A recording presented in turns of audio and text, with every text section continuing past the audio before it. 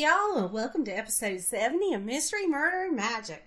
So, last night, or well, yesterday actually, Stars on the app and stars.com premiered its limited episode, what they're calling a thriller series called Gaslit. Now, there's tons of stars on this show, including Julia Roberts and Sean Penn. And its intention is to shed some light on some of the lesser known facts of the Watergate scandal. Now, Julia Roberts is playing the part of Martha Mitchell. Sorry about that. She was the wife of the United States Attorney General under Richard Nixon. Well, not only was she the Attorney General's wife, but she became a very outspoken figure about the government during the Watergate scandal, and that's what we're going to be talking about today.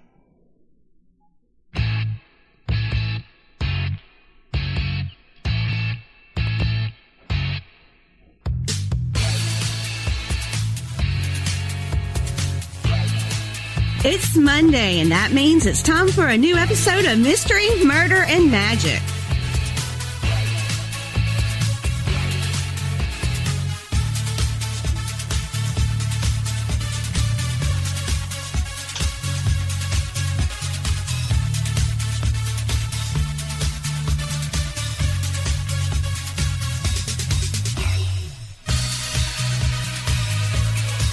And here's your host,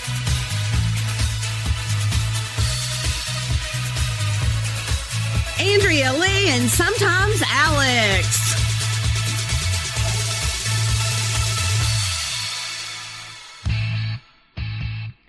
Alright, y'all. Now, if you hear a door opening, that's going to be our new girl, Ariel. She likes to open doors and see what we're doing. But anyway, so Martha Mitchell was born in 1918, and she was born in Pine Bluff, Arkansas. And she was the only child of George and Ari Beale, and the family lived on a rural farm, and her closest friends were the children of this African-American housekeeper that lived there on the farm. And she started going to a private school when she started school, but during the Great Depression, she switched to a public school. And after college, she taught 7th grade for a year in an Alabama school, but like I said, she only taught a year. She quit because she hated it, she said. And from there, she moved back to Pine Bluff and became a secretary at the Pine Bluff Arsenal, and soon she and that job were transferred to Washington, D.C. When she was in D.C., she met a U.S. Army officer, and his name was Clyde Jennings. And they were married, they didn't date very long, but they were married in 1946. Well, the couple moved to Rye, New York, and soon they had a little boy. And after Jennings was honorably discharged from the military, he became a traveling salesman, which left Martha at home alone a lot. And that eventually led to the couple getting a divorce. Well, it wasn't long before Martha would fall in love again, and this time she fell in love with John Mitchell. And she was impressed with John's suaveness and his intellect. Only 4 months after her divorce from Mr. Jennings, she and Mitchell would be married. And at that time, John was a lawyer in Manhattan, and he was earning a really good salary for those times. And the couple had a daughter together, and they called her Marty. On New Year's Eve of 1966, Mitchell and Nixon's law offices were, I guess you could say, merged. 2 years later, when Nixon was elected President of the United States, he appointed Mitchell as his Attorney General. Well, of course, the family had to move to Washington, D.C., and they made their home in what was dubbed the Watergate complex. Now, like I said at the beginning of this episode, now Martha, she was very outspoken. And her first claim to notoriety was when she remarked in an interview that the peace demonstrations that were held in Washington, D.C. in 1969 reminded her husband of a Russian Revolution. And from there, she became even more outspoken. In the evenings, Martha liked to have a little drink, and many times she would call reporters after having that little evening drink and spill some tea from things that she had read in her husband's paperwork, or, some political gossip that she had heard through the grapevines in D.C. She got so popular that she was frequently showing up on talk shows, and she even made an appearance on the comedy variety show called Laugh-In. Now, I don't know if some of y'all younger ones are familiar with Laugh-In, but it was a funny show. Goldie Hawn was on it when she was young. I don't know. They would have singers and different things. It was just cool. I do believe on Roku and probably other streaming services you can find episodes. But anyway, that's irrelevant. Now, Nixon had been in office for his first term, and when he was coming up for re-election, he appointed Martha's husband, John, as the head of his re-election committee. Well, during the re-election campaign, Martha started mentioning to these connections that she had in the media that the Nixon camp was using dirty tricks to get re-elected. A week before the burglary that caused the Watergate scandal to bust wide open, the Mitchells had traveled to California for some fundraisers, and while they were there, John got a telephone call telling him about the burglary.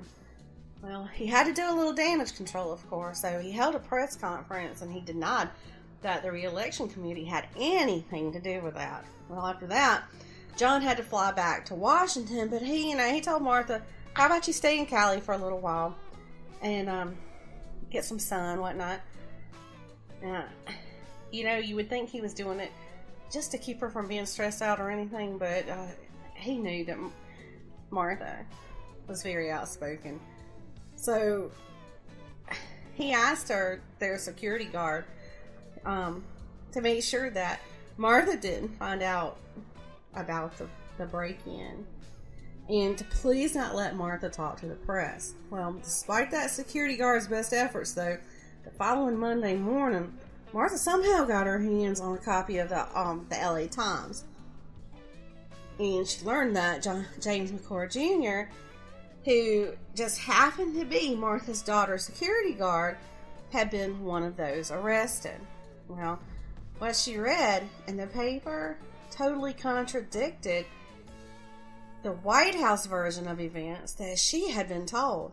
And of course, her suspicions were raised. So she started trying to call her husband, but she couldn't get a hold of him. And the last time she tried to call him, she told one of his aides that her next phone call would be to the press. And Ariel has decided to join us. But the following days for Martha were like a whirlwind. Martha called her favorite reporter, who was Helen Thomas of the United Press, and told her that she was leaving John until he decided to resign from the Nixon campaign. That phone call ended abruptly.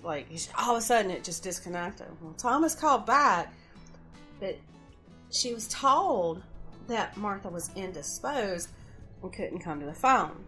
Now, Thomas then called John, who told her that his wife had a tendency to get upset over politics, but they love each other, and that's all that matters. They weren't splitting up, according to John. Thomas later reported that it was very obvious someone had just taken the phone away from Martha, and she could be heard saying, "You just get away." Well, the press went wild over that. And then just a couple of days later, after that incident, another reporter, her name was Marcia Kramer, she caught up with Martha at the Westminster Country Club in New York State. Well, Kramer was really surprised by what she saw because Martha's arms were covered black and blue with bruises.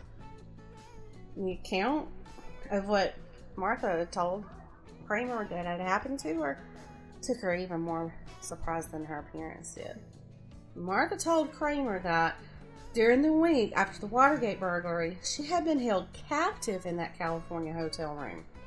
It had been her security guard who had unplugged the phone while she was talking to Thomas.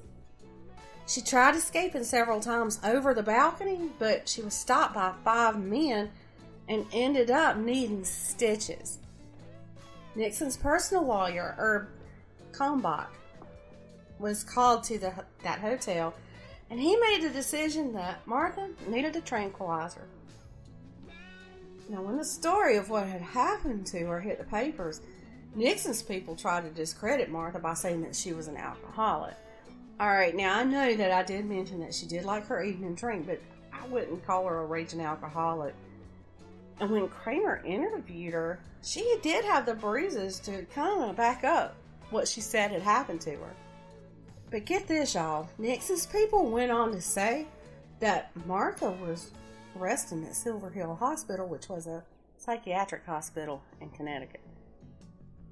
Well, soon afterwards, reports were emerging of John's involvement in Watergate, so Martha started calling reporters to say that her husband had just been made the scapegoat, and she even encouraged him to run against Nixon. Soon, though, John resigned from politics altogether, saying that he wanted to spend more time with his family. But this did nothing to keep Martha quiet, because in May of 1973, she provided testimony at the office of Attorney Henry Rothblatt, and he was the attorney for the Democratic Party when they sued Nixon's campaign for $6.4 million. It was a civil lawsuit. Yeah. But later, that same year, John, he just moved out of the family home, taking their daughter Marty with him, and the couple separated. Well, in 1975, John went to trial for perjury and obstruction of justice and conspiracy for his part in Watergate. And he served 19 months in a federal prison for his crimes. And he and Martha never saw each other again. But get this, he never gave her a divorce either. Now, my personal opinion on that, and I could be wrong, I swear I could be wrong, because it is known that I can be wrong. But I feel like he didn't want her having any alimony from him. So, anyway.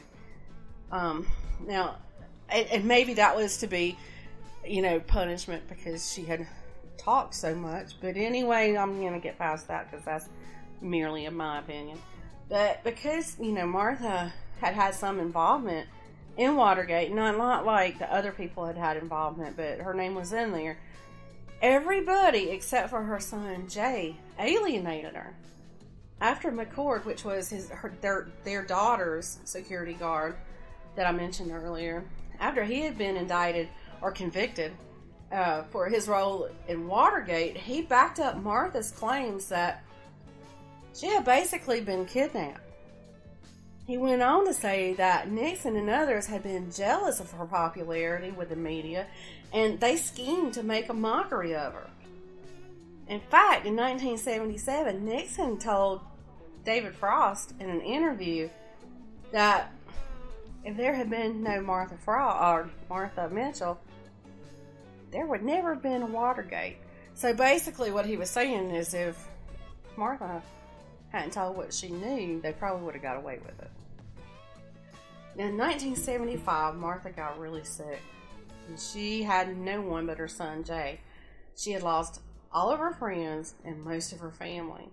She was poor, and she was just barely existing on funds that she was getting from donations that people were making from, like, people that were her supporters. Like, there was a few out there.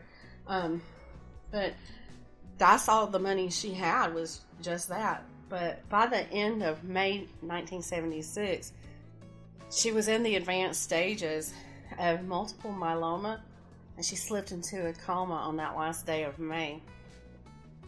And she passed away at the age of 57.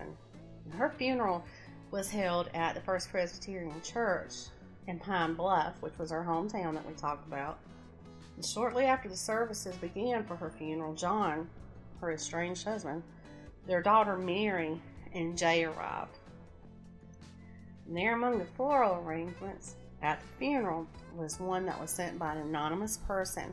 Y'all, I'd love to have seen this. I might have to Google and see if I can find pictures, but this floral arrangement had the words "Martha was right" spelled out in white chrysanthemums. Now, y'all know I know this episode don't fit in with what our normal true crime or other subjects are, but it's a story that I feel needs to be told. And I really only gave you just the gist of the story, but I want to encourage you to do a little bit of research and maybe watch Gaslit if you can. I'm loving it so far, but I'm 50 years old, and Watergate was going on when I was just a baby, so I don't remember those times that much. And honestly, they didn't go into a whole lot of detail, of Watergate in history or government classes that I've had. So it's been interesting, learning what I have learned about this time. And I also found it interesting that she was so outspoken, because even back in the 70s, women were